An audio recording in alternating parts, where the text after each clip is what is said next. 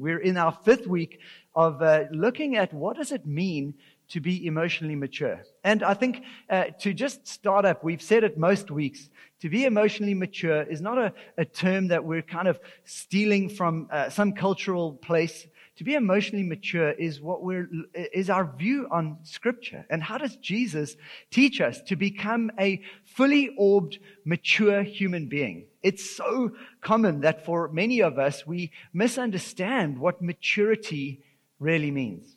And today I want to ask you that exact question. How do you know if you're growing into maturity?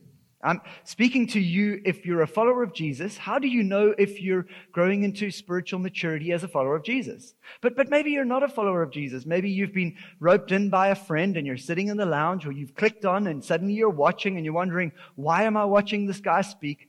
My question to you is also, how do you know if you're growing into maturity?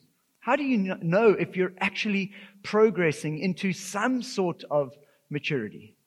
It's a good question, right? Are you making strides in your personal health, in your emotional health, in the kind of person you're becoming? These are very big, very important questions. I know we can find it easy to work out other parts of our lives, whether we're growing mature. Physically, it's easy. You look last week and you go, how long did it take me to run 5Ks? This week, I was quicker. Hooray, I'm getting physically more mature. I'm strengthening up. Or I was slower. Oh, I'm going backwards. The same could be true in your vocation. You ask your boss at the end of your annual review, how am I doing? The boss goes, you're doing better. The review says your progress is good. Hooray, you get the metrics and you know you're moving forward and you celebrate. Question is, how do you know if you're growing spiritually? How do you know if you're actually progressing at an emotional, maturing way? How do you know if you're becoming more the kind of person Jesus would have you become? It's a really important and yet difficult question to answer. The typical metrics, maybe if you've grown up in church for a long time, would have been things like, well, I'm not sinning much. And sin has got a narrow band of kind of moralistic behavioral things that you're making sure you're keeping your nose clean and you're not doing anything too silly. Maybe for you, it was about reading the Bible. I know for myself, if I ask people as a pastor, how are you doing? How's your spiritual life? The first answer is, well, I'm reading my Bible, or, oh, my devotional life's not that great. And that can often be the measure of how someone might think they're doing. Or I'm learning more about God, and people are studying theology, could be the measure of their own maturity. Or I'm serving more in my church. That list is a list of good things, right? Serving, we don't want to sin, we want to read our Bibles. Those are all good things, but are those the measures of maturity? Well, how do you measure maturity? I want you to really think about this. It's really important. So, we're going to read a passage of Scripture. It's a passage of Scripture that you normally hear at weddings. 1 Corinthians 13. It's so famous for being read at weddings that when you see this passage of Scripture, you kind of imagine it in a light pastel color on a card, and on the other side is the words to some hymn, and you read 1 Corinthians 13, and it's in cursive, and it's gray, and you're sitting under trees at some sort of wedding space, and you read 1 Corinthians 13. Love is, and you get descriptions of love. But if you actually read into the context of 1 Corinthians 13, you're going to realize that Paul, who's writing to the church in Corinth, is not in a wedding-y mood at all. He is looking at a group of people who have been misunderstanding what it means to be spiritually mature. They have been misreading what it means to actually grow in the faith. You see, this is a church that was seeing all kinds of amazing stuff happening right in their midst. There was people with great faith, and people were getting healed, and great signs and wonders were happening in this church. Most actually were really immoral from a sexual perspective, and yet God was just really moving amongst their midst. And so there were some who were going, we need to fix our morality. That's what will make us more mature. Others were going, we need to be more generous. That's what will make us more mature. Others were saying, we need more signs and wonders, great faith that'll move mountains. That's what'll make us mature. And there's this big argument about what does it mean to be mature, even in that community. So Paul writes, and no, he doesn't write this passage primarily for weddings. He writes it to say, guys, you're missing what maturity is all about. You're missing what it means to truly grow. And so here we go. We pick up from 1 Corinthians chapter 12, the last verse, and then into 13. So here it goes. And yet I will show you the most excellent way. If I speak in the tongues of men or angels, but do not have love, I am only a resounding gong or a clanging cymbal. If I have the gift of prophecy and can fathom all mysteries and all knowledge, and if I have a faith that can move mountains, but do not have love, I am nothing. If I give all I possess to the poor and give over my body to hardship that I may boast, but do not have love, I gain nothing. Love is patient. Love is kind. It does not envy. It does not boast. It is not proud. It does not dishonor others. It is not self-seeking. It is not easily angered. It keeps no record of wrongs. Love does not delight in evil, but rejoices with the truth. It always protects, always trusts, always hopes, always perseveres. Love never fails. But where there are prophecies, they will cease. Where there are tongues, they will be stilled. Where there is knowledge, it will pass away. For we know in part and we prophesy in part. But when completeness comes, what is in part disappears. When I was a child, I talked like a child. I thought like a child. I reasoned like a child. When I became a man, I put the ways of childhood behind me. For now we see only a reflection as in a mirror. Then we shall see face to face. Now I know in part, then I shall know fully, even as I am fully known. And now these three remain: faith, hope, and love. But the greatest of these is love. This is God's word. Lord, as we look into your word, we want you to define what maturity is for us. We pray that you would coach us in finding your heart as we look into the scriptures and we look into your life, Jesus. We pray that you would coach us. We humble ourselves under your mighty word and ask that you would speak to us. Whether we are new to faith, whether we are not certain of you, or whether we've been serving you for a long time, I pray that you would speak to us in your name, Jesus. Amen. So Paul cuts in. He's been teaching about gifts, and he's been teaching about growing, and he's been teaching this church how to live well amongst each other. And he takes a moment and he stops and he says, I want to show you. I used to be a child. Then I grew up. I want to show you what it means for you to grow into maturity. And he chooses love. I want to suggest to you today that if you want to understand what maturity is, you need to make love the measure of your maturity. Make love the measure of your maturity. Paul sees people and how easily they can get sidetracked by what it means to really grow. And he says, slow down. Take a deep breath and work out what are the real metrics. How do you really measure your life? And I don't know if you picked it up, but my two standouts as I was reading that was in verse 1 where he says, without love, our lives will be like a resounding gong or a clanging cymbal. It's like a kind of noise without melody, a tragedy, if you know that the melody that your life can make. What a thought that your life can make melody, and yet you could just end up being a clanging cymbal if you don't have love. Or in verse 13, he kind of wraps up his big speech on what it means to mature. And he says, now these three remain, faith, hope, and love. But the greatest of these is love. The greatest of these is love. So let's look through some diagnostics. Let's, in a way, look at the last few weeks of what it means to grow into emotional maturity. And let's try for a moment to work out, am I maturing? Think of how many of us, either ourselves or loved ones, have gone to the doctor. And you go to the doctor and you get a diagnosis that is not favorable. It's bad news. And the doctor says, it's not all bad news. Listen to me. Here's 3 questions you can keep asking yourself as you check your body. Is this happening? Is this happening? Is this happening? And if these three things are happening, your body's moving in the right direction. You're okay. I want to suggest 3 questions you can ask your spiritual life. And if you can answer these positively, you're moving in the right direction. You're moving towards maturity. So here they are. First question is this: am I getting better at receiving God's love more than just receiving God's assistance? Am I getting better at receiving God's love more than just His assistance? The key word here in this first point is receive. Am I getting better at receiving God's love? You see, this is the beginning of what it means to be a follower of Jesus. In fact, it's the beginning of what it means to be human. You're born into the world and you need to learn to get. You've got nothing to give as you're born, and you learn to receive love.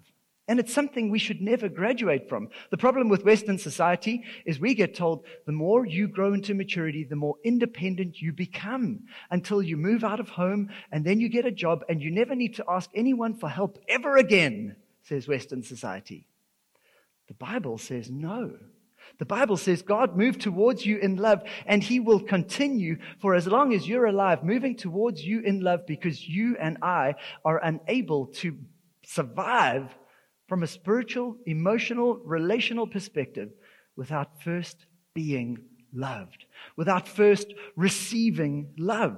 It's so counterintuitive. But look at what this description of love is. Love is patient. Love is kind. It doesn't envy. It doesn't boast. It's not proud. It doesn't dishonor things. Love always protects, always trusts, always hopes, always perseveres. Love never fails. What is this description of?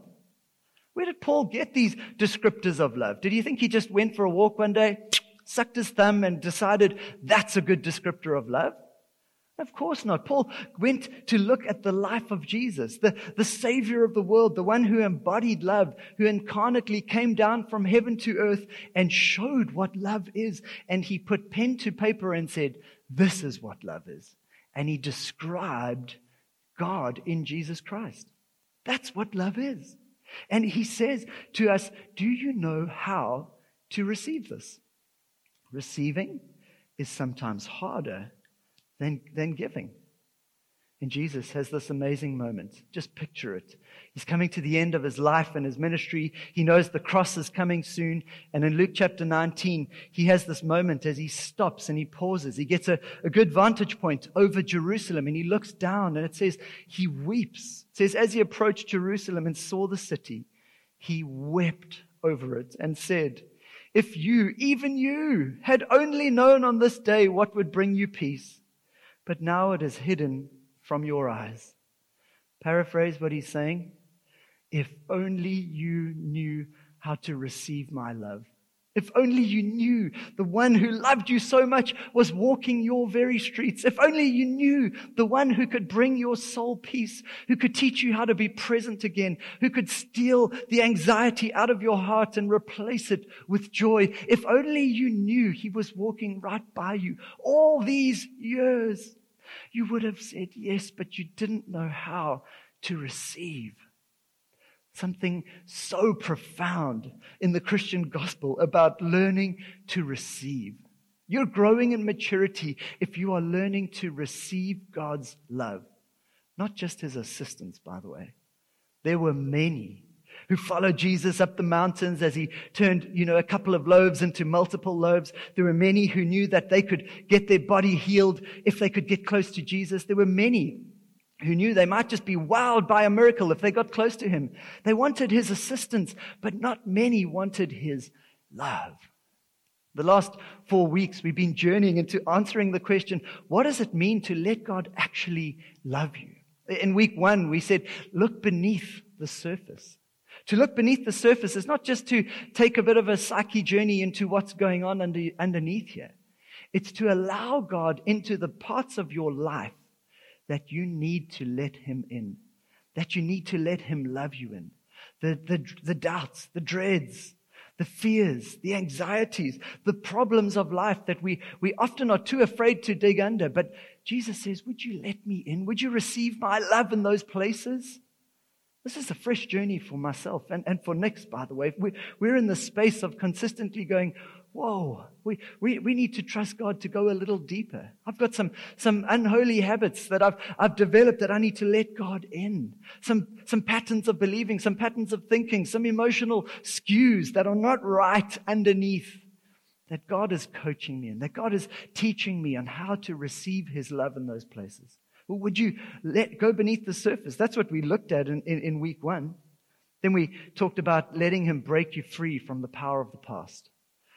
Realizing that we have inherited some unbiblical commands. Our families, our loved ones, our history have taught us some things that have become normative for us. That's just the way life is. That's just how humans are. That's just how we think. That's how Granddad did it. That's how we do it. That's how it's always been done.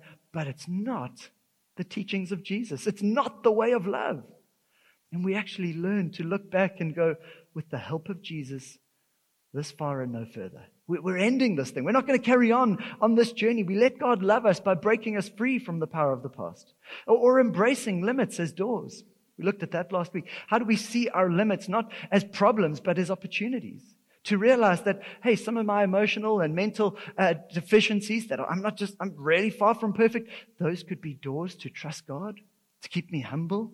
Hey, some of my challenges, physical, my lack of energy, whatever it may be, my financial situation, my lack of work, whatever it is that you're facing, those aren't just problems to get through. Those are opportunities to see God come and be strong, to show His love, to show Himself to us, to reveal His power, whatever it may be.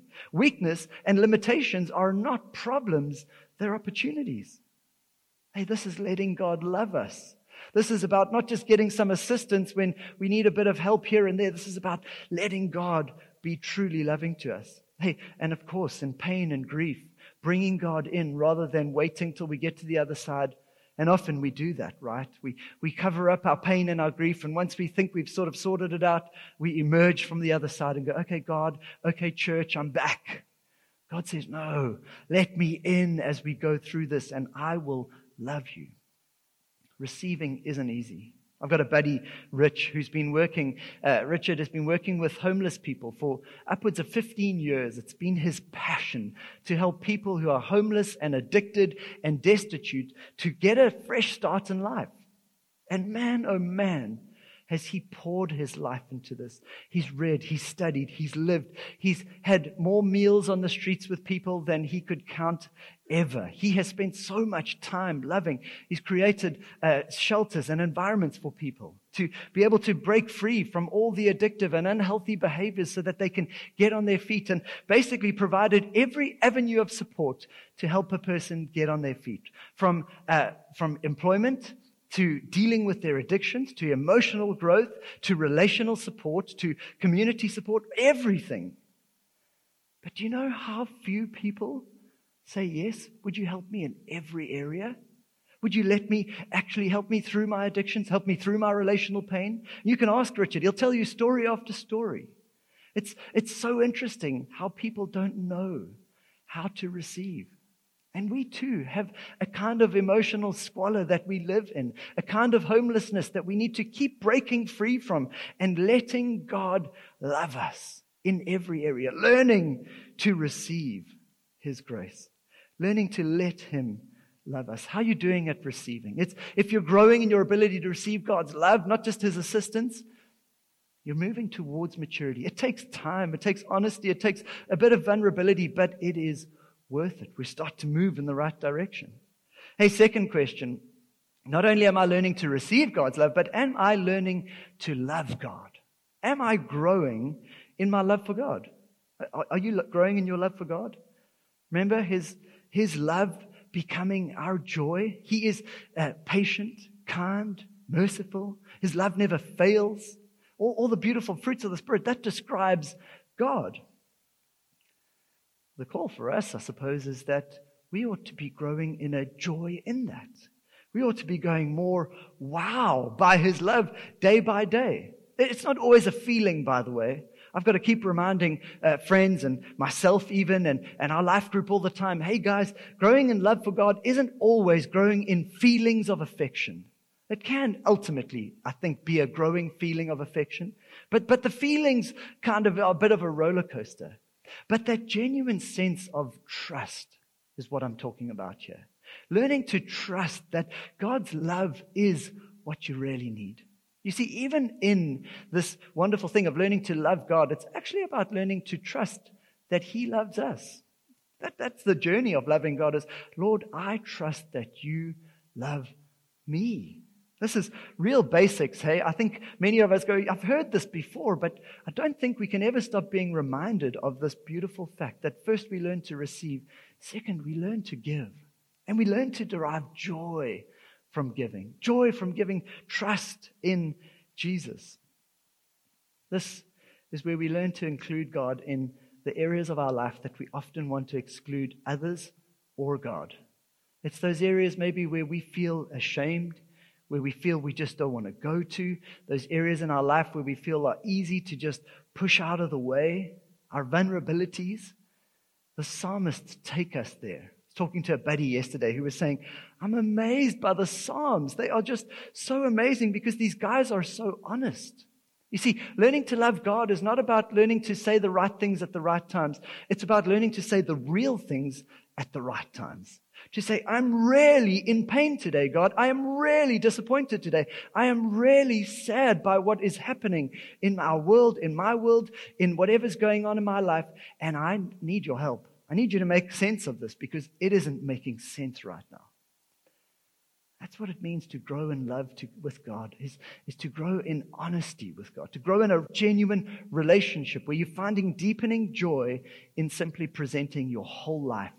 No holes barred, not keeping anything from Him. You're bringing your hurts, your habits, your hang-ups, your time, your talents, your treasures, and you're saying, God, all of this, it's yours. Teach me.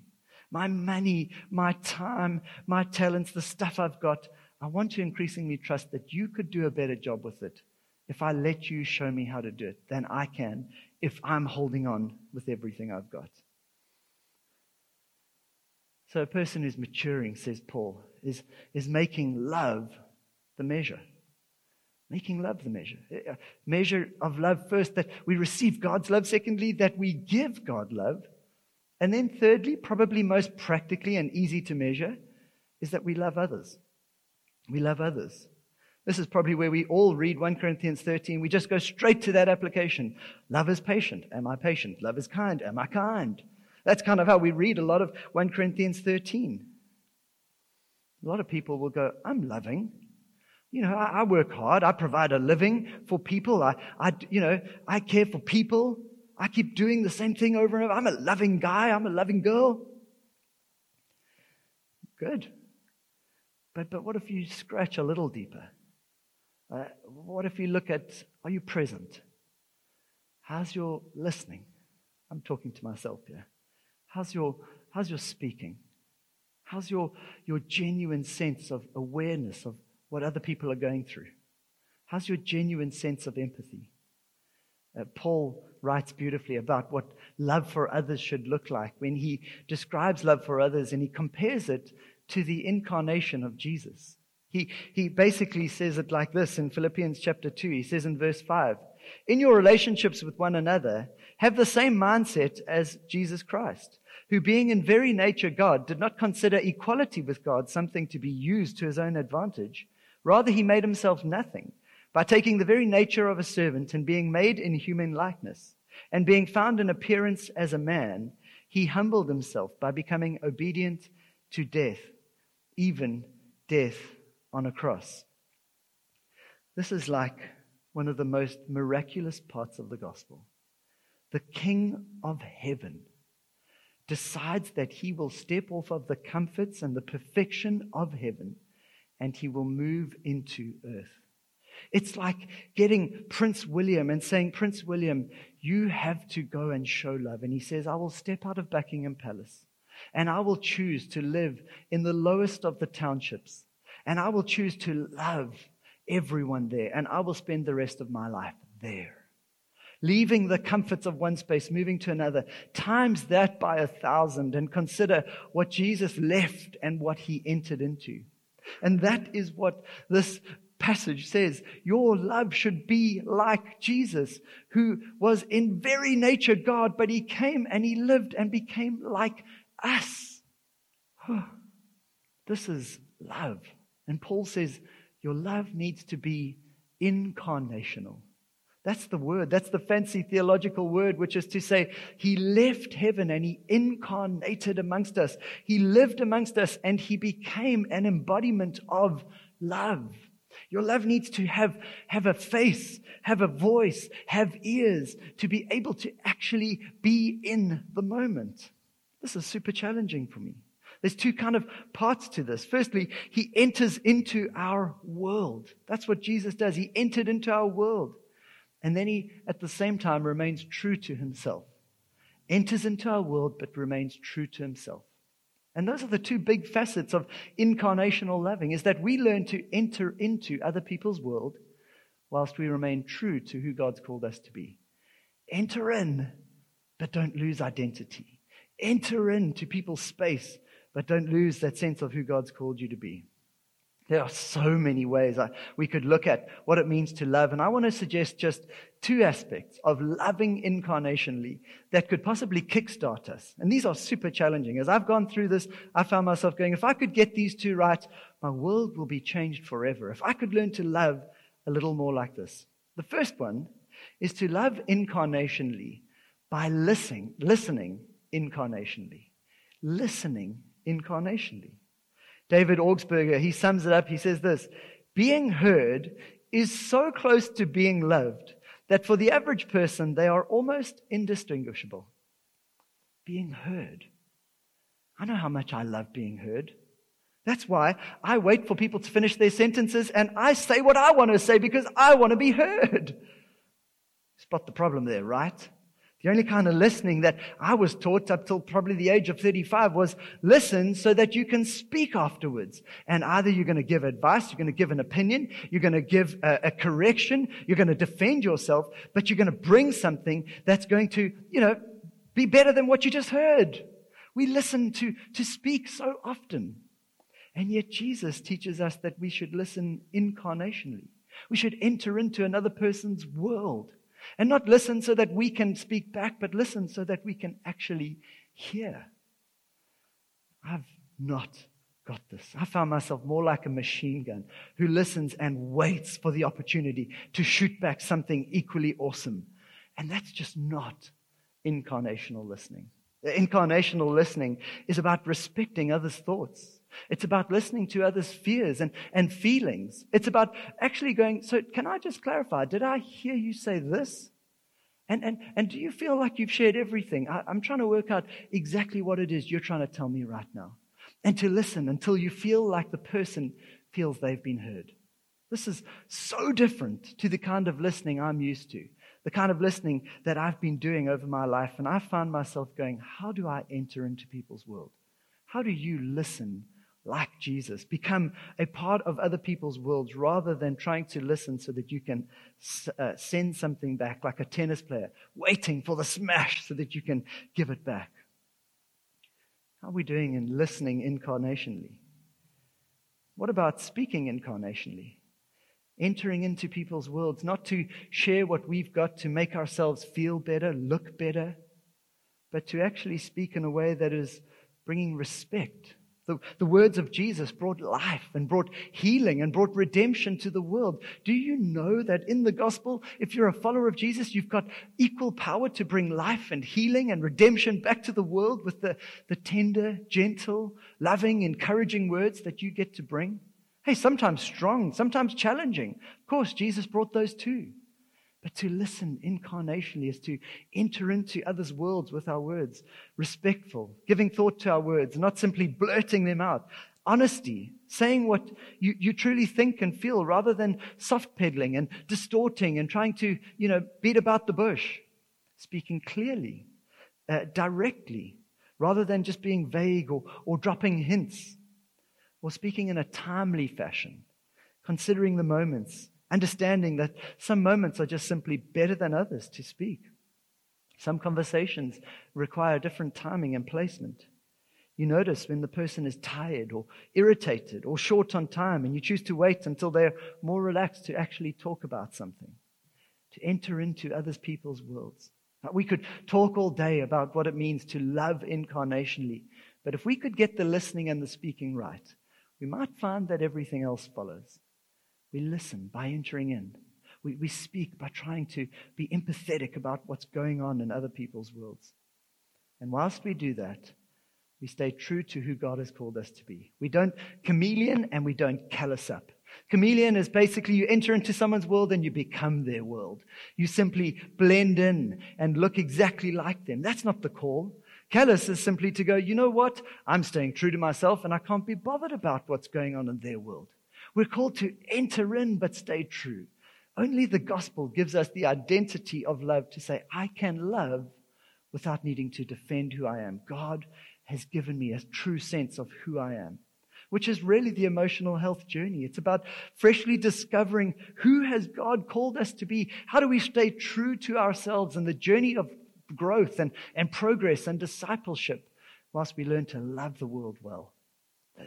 That's kind of what we've been up to over the last while.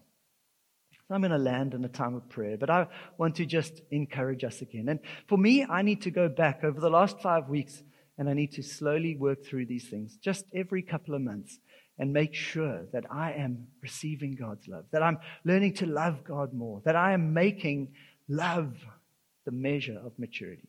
Not love as defined by culture, not love as defined by Hollywood or your favorite soap opera. Love as defined by Jesus, the incarnate Jesus, the one who showed us what love actually is. It's strong, it's gentle, it's kind. It's 1 Corinthians 13 brought into the life of Jesus.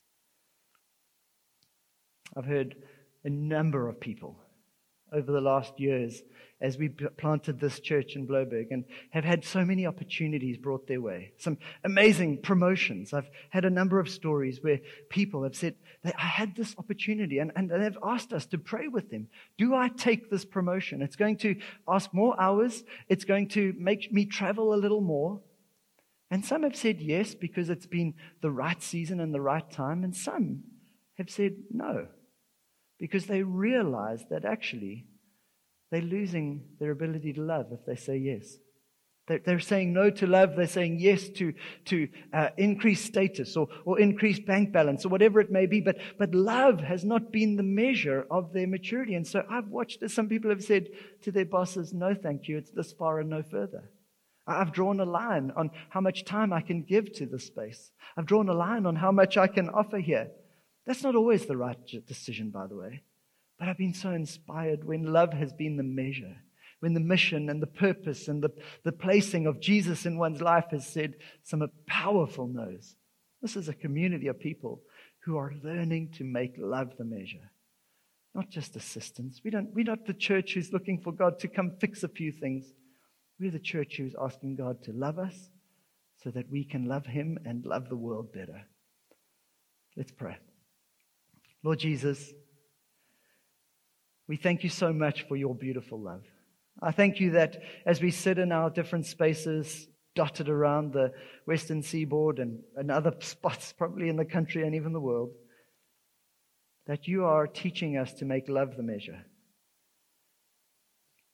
Few people don't want to grow in maturity. We all want to grow. We all want to become more mature. And our ask of you, by the help of the Holy Spirit, is that you would coach us when we start to make lesser things the measure. Good things, but not the primary thing. We pray that you would coach us to make love the measure. As we love people, as we love you, would you teach us how to do that better? Would you teach us how to say better yeses and better nos? Would you teach us how to care for people? Would you teach us how to enter into others' worlds so that we would be those who make love the measure? In Jesus' name, amen. Over to Tawanda.